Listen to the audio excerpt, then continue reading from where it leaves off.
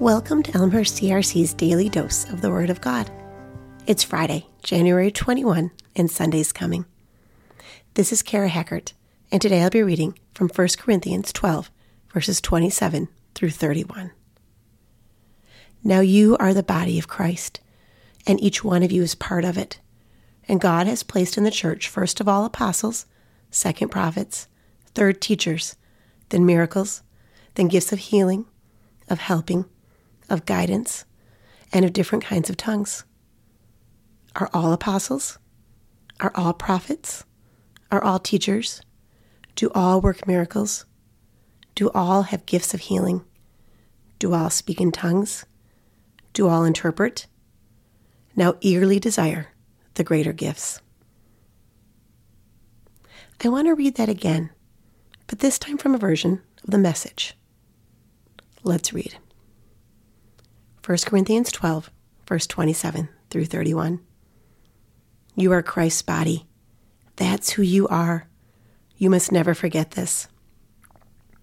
Only as you accept you are part of that body does your part mean anything.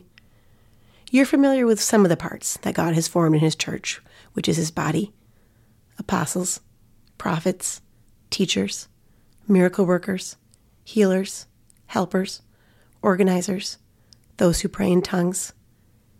But it's obvious by now, isn't it, that Christ's church is a complete body and not a gigantic undimensional part. It's not all apostle, not all prophet, not all miracle worker, not all healer, not all prayer in tongues, not all interpreter of tongues. And yet some of you keep competing for so-called important parts. Every part is important. I read once that us all having different jobs and different parts of one body is like a gift that God has given us. Part of that gift is that we get to live and work together. We get to share our gifts with each other for the greater good of Christ's kingdom, the greater gift for the kingdom. Let's pray together now and thank God for our different gifts. Dear Lord, thank you that you have given us all different gifts and different parts to play in your body and your kingdom. Help us live and work together for you. Help us remember that each part is important. Let us never forget that you have placed us where we are for your purpose and plan. Amen.